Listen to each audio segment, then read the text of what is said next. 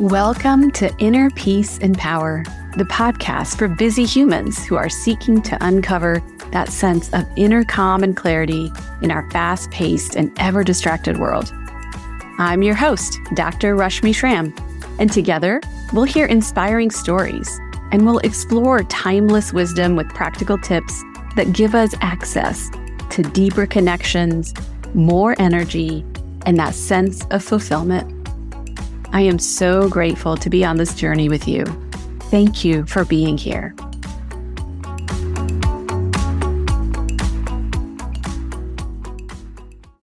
Hello, dear friend. Welcome back to this episode of Inner Peace and Power.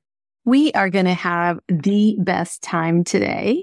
And that is because we are going to be talking about something that I think you're going to find very interesting and perhaps you've encountered already in the past and maybe encountering right now.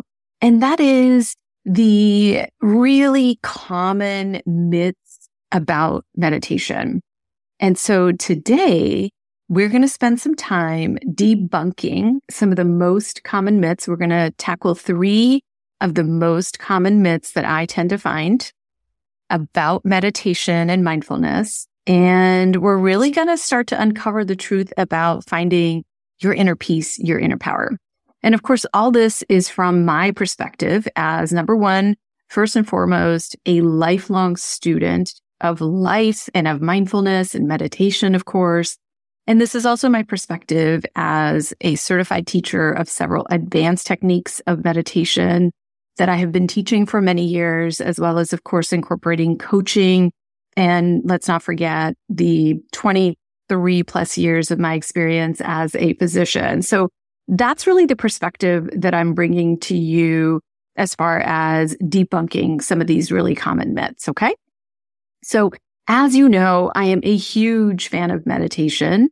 I truly believe it is one of the most powerful tools that we can ever practice in our lives.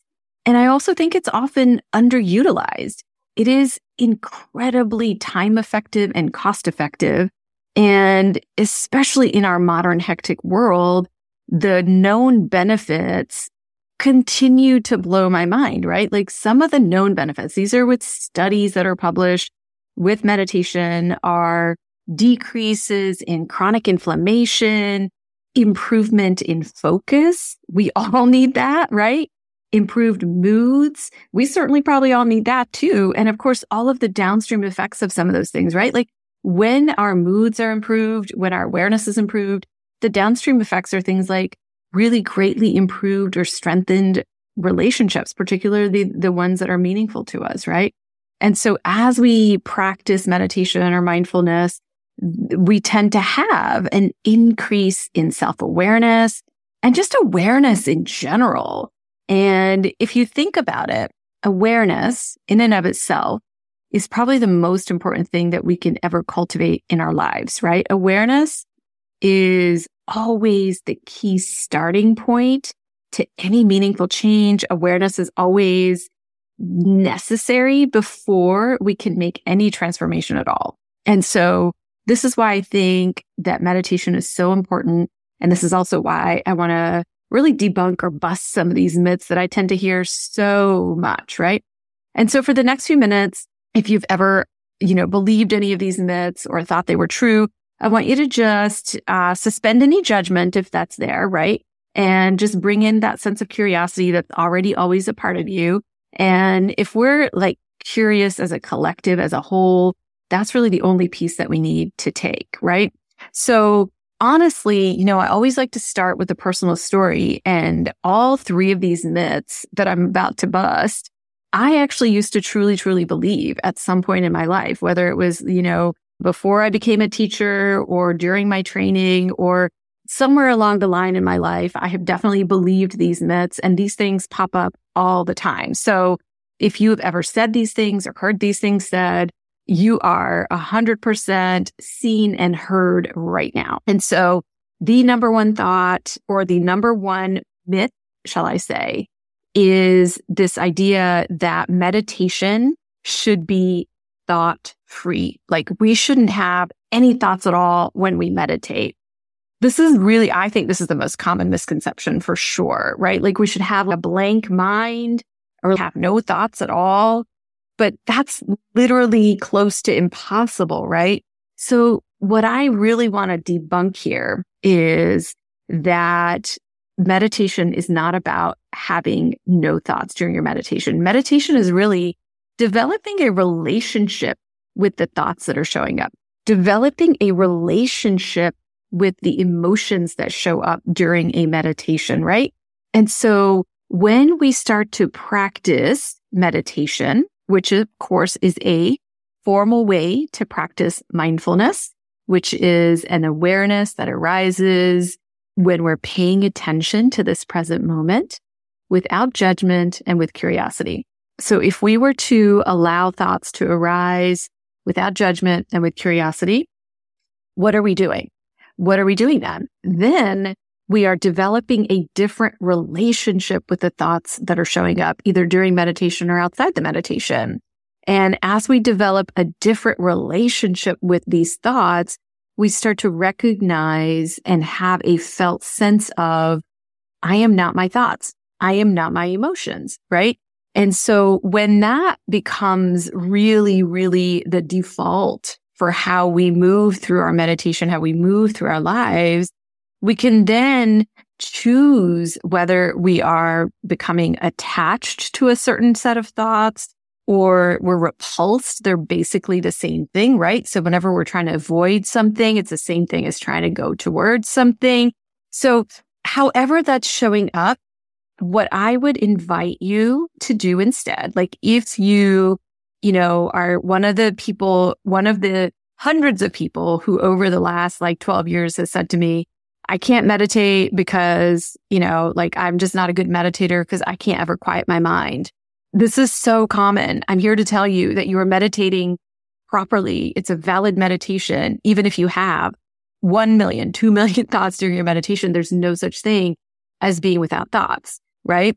So what I'll tell you is as you begin to practice this skill of allowing the thoughts to pass through the mind, right? Allowing the emotions to pass through. It's a skill. It's a skill like anything else. It's a skill like you going to the gym. It's a skill like you learning to code. It's a skill like you running, like any of those things. You wouldn't just really expect to be so masterful at it. And so, by the way, there's no such thing as a meditation expert, just so you know.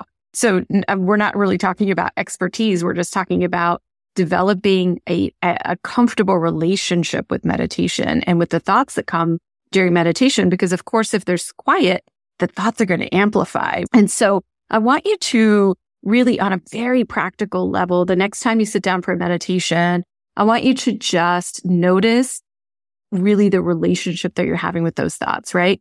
And the one major practical tip that I have for you about when the thoughts show up, because they will, right? We know that the vast majority of human beings have somewhere between 60,000 thoughts to 80,000 thoughts a day. That's a lot of thoughts, right? And it turns out somewhere like 90% of those thoughts are recycled from the day before. Holy smokes. So then we start to go, well, how much attention should I be paying to the thoughts that come here? And so that's really the key. The key is going to be attention. And so you get to choose where you put your attention because your energy is always following your attention, right? And so when you notice that you're in a whole pattern of thoughts, that's the magic point during a meditation is when you notice that you're in thoughts. Then all you have to do is choose to put your attention back into the meditation. So if it's like a nidra, for example, then you have a guidance or any guided meditation, then all you have to do is just come back to the guidance. That's it. And even if you have to do that 500 times in 5 minutes, great, no problem. You did it. You did the meditation and it was valid, right? And so you really get to practice where you're putting your attention. Now, let me tell you that some thoughts are very obvious as thoughts, right? Like this is what I have learned over the years and years and years of practicing meditation. Like some thoughts like, oh, what am I going to have for dinner? I really want pasta. You know what? I had pasta yesterday. Maybe I shouldn't have pasta or whatever, right? That's a train of thoughts that are showing up. Well, that's pretty obvious that those are thoughts, right? So then you know how to redirect your attention. But let me tell you that your thoughts are really sneaky, because I have those same really sneaky thoughts too. The really sneaky thoughts are actually about the meditation itself. So you tell me if you've ever had any of these thoughts like, yeah, this meditation sucks. This meditation's not going right. This meditation isn't working for me. This just isn't working for me. How long has it been? Oh my God, my back is itchy all of a sudden. I really do hate it when that timer goes off. Like all of those, guess what, my friend? Those are all thoughts. They're just thoughts. They're thoughts, but they're thoughts about the meditation. So somehow they rope us into really putting our attention on them. So the next time you notice that you have your attention on thoughts, whether it's about the meditation, about you, or about anything else, it's really simple. All you have to do is come back to the meditation. So if it's a guided meditation, you're coming back to the guidance. If it's a breath meditation, you're coming back to your breath. If it's a mantra meditation, then you're just coming back to the mantra. And that's it. That's really the most powerful thing that you can remember, is that you're really not supposed to have a meditation that is completely like with a blank mind. Meditation for me, I'll tell you, and I do meditate every single day. Sometimes it's just messy, but guess what? I get it done, and it's the consistency that always matters, right? And I get to see consistent results because I choose to meditate messy, and I choose to do it consistently. And I would really invite you to try the same for you as well. Okay. So that's the first myth. And I think it's probably the most important myth to debunk and bust, right? Okay. So what is the myth number 2? Myth number 2 is this myth of a feeling of bliss, or a feeling of constant bliss during meditation. Ooh, this is a really big one, y'all, because this is something that I truly used to believe myself. I really used to think that, oh my gosh, my meditation sucked because I didn't feel so blissed out during it or something like that. This is really, really common. And if you've ever had this thought, I want you to really pay attention. Now, here's the thing. Here's the debunking part.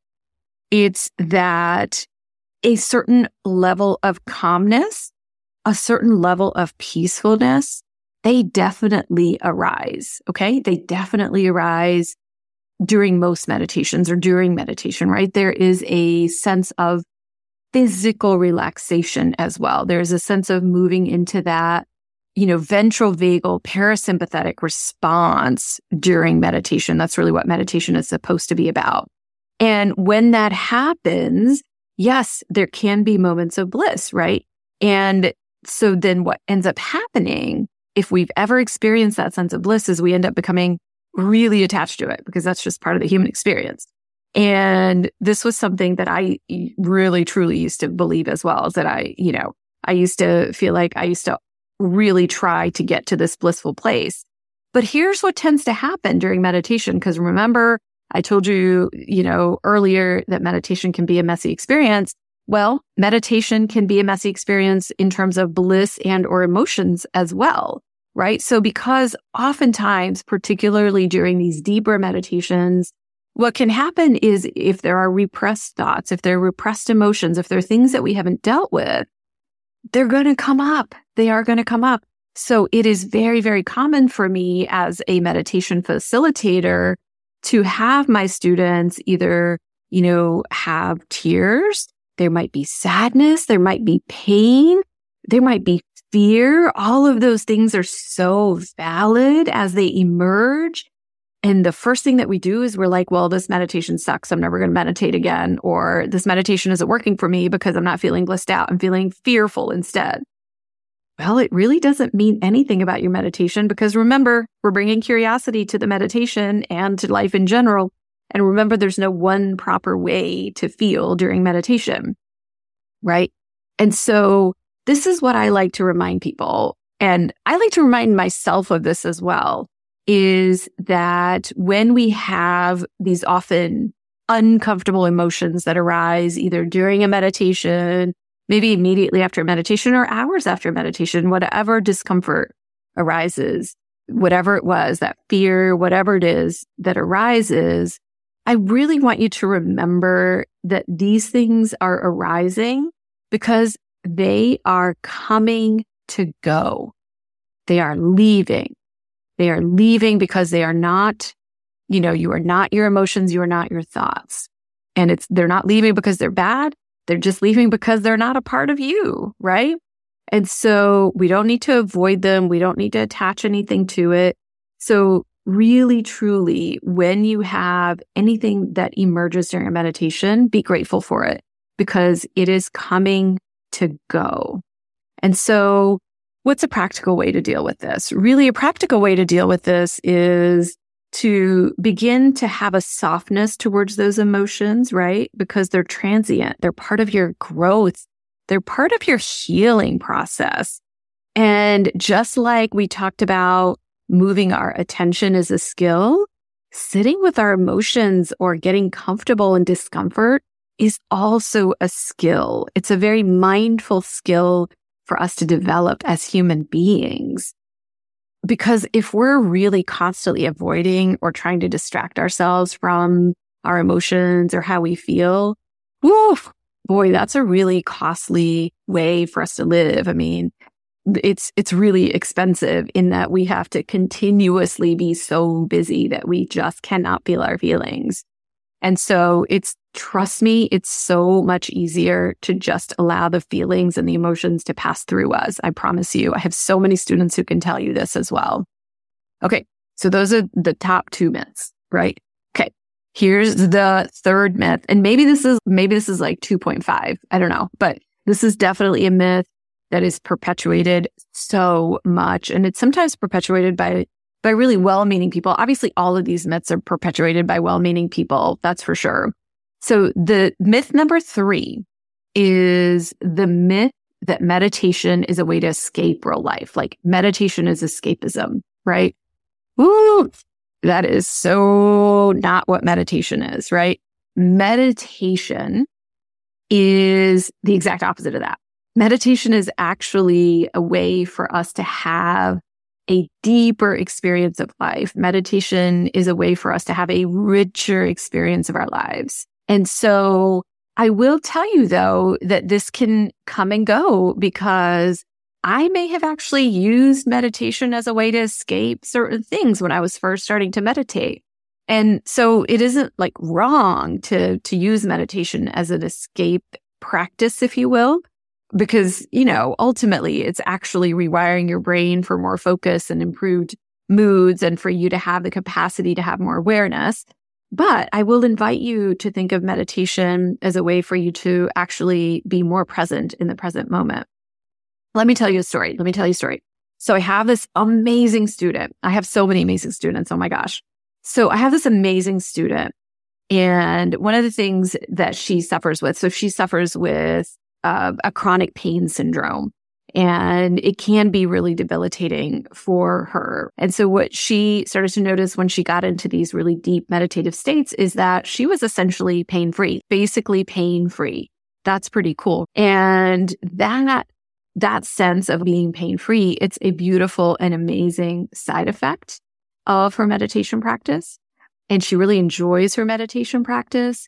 And what she also tells me is that her pain, she notices, is actually decreased when she emerges from her meditation practice as well.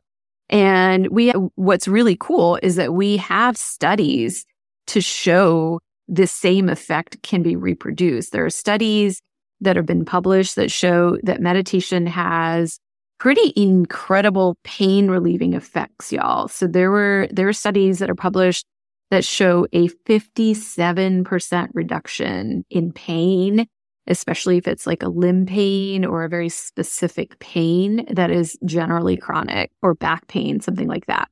And there's a study that showed that it was even better than morphine. So I'm just putting it out there that if you are really looking to decrease pain of any kind, I want you to really explore meditation as a way to enjoy your life more, as a way for you to live your life generally without that intensity of pain. And so, having said that, I'm going to remind us again that meditation is absolutely not a way of escaping our lives. there is a name for this, and this is called spiritual bypassing. And spiritual bypassing is this idea of pretending that everything is great and we just go to meditate, right? We're basically not dealing with all the mess in our lives and we just go meditate. That is really not how meditation is supposed to be used, okay?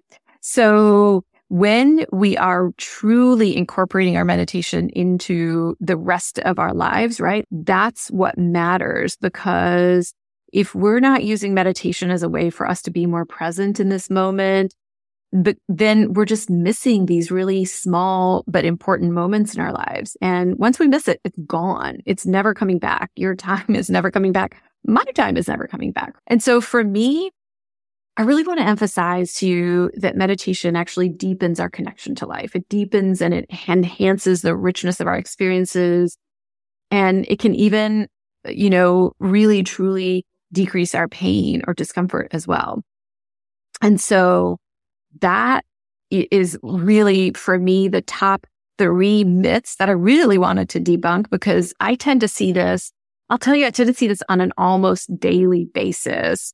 And I want us to kind of come back to this remembering of meditation and that there is not one right way to meditate. And I also want to remind you that there are only 2 things that you need to meditate. And that is to sit down, especially if it's a seated meditation, which most of those are, and to close your eyes. That's it. You don't need any fancy equipment. You really don't need anything, right? If you have a guided meditation, of course, then you can use that, like a Nidra, for example, right?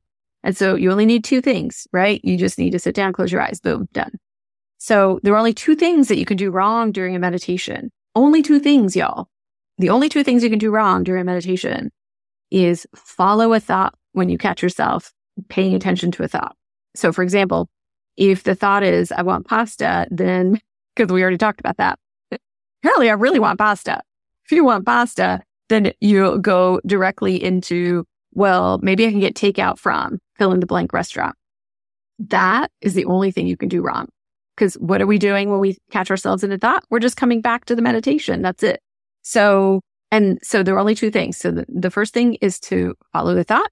That's the only thing you can do wrong, quote unquote, but really there's no wrong, as we know. But also the second thing is to not make time for the meditation itself. That's actually also the next most common thing that gets us caught in the crosshairs of not meditating when we really mean to meditate. So remember, there's never a time to meditate. There's never a perfect time to meditate. But for me, it's always in the mornings. And I always have to create the time. I want you to really remember that, is that no one has time to meditate. So you'll have to create the time. You'll have to create the time. And I would really encourage you to meditate anywhere that feels like a meditation spot for you, whether it is sitting on a rock in Central Park, shout out to Courtney, because this is something that she does. Or sitting, in between surgeries, you're this rock star surgeon like Crystal, and you're in this very sterile environment. Maybe that's 2 minutes. Maybe you're just noticing your breath. And that's a beautiful way to meditate. Or maybe, when you're like tending to horses or really doing like anything that you are doing, any place that you are is the place for you to practice meditation. And I really invite you to lean into your meditation practice with that sense of curiosity, with the sense of openness, and really a sense of patience, right? And if these 3, myths that were busted was helpful for you, I am so grateful for sure, because I see them over and over again. I also see these myths perpetuated all over the place, particularly perpetuated in the usual places, right? So social media and things like that. And so just to review the 3 myths, the number 1 myth is that I should have no thoughts during meditation. And number 2, it's that really I should always feel blissed out during a meditation. And then myth number 3 is that meditation is a way to escape real life. So what do we replace with all of those is just curiosity and a sense of bringing ourselves back into consistent practice, whatever that looks like for you, because ultimately the markers for meditation aren't any metrics. Ultimately, the markers for meditation are, in what ways am I growing? In what ways am I evolving? In what ways am I contributing to the whole? In what ways am I contributing to the relationships that I'm in, right? Like those are the things that matter. How we are conducting ourselves in our lives is really what matters when we're meditating, because it's not a way to bypass. It's a way to live a very, very rich life. Okay, dear friend? So listen, if this was helpful for you, please leave me a review. Pretty please. Don't be stingy with your reviews. Leave me a review, just a quick one, maybe 2 lines. And please share the show. Please share, right? We're in a baby stage. I'm really trying to move into the toddler and preschool stage of this podcast. I really would love for you to share this, especially if this was helpful for you. And I really want to encourage you to try a guided meditation. We have 2 here on this podcast, and I have so many of them on my YouTube channel. You can find them in the show notes. Those are all free. And of course, if you wish to join my membership, we have an enormous amount of in-depth meditation and meditation materials for you, as well as ongoing support from a beautiful community and me as well. And so as I'm signing off, I wish you well on your journey in your life. And I cannot wait to see you on the next episode of Inner Peace and Power.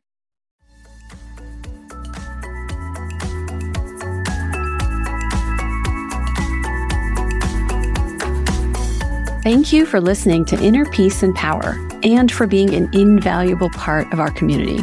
If today's episode resonates with you, please subscribe so you won't miss any of the weekly episodes or the bonus meditations. And please share with friends, family, or anyone you think may benefit. Your support means the world, and I am so grateful. Before we part, a gentle reminder: while I am a physician, I am not your physician. Everything we discuss on Inner Peace and Power is for informational and educational purposes only. It's never intended to be medical advice. So always consult with your own healthcare provider for any medical concerns. Until next time, remember, you're never alone, and it's never too late to tap into that inner power. So keep nurturing that beautiful connection, dear friend, and I will see you soon.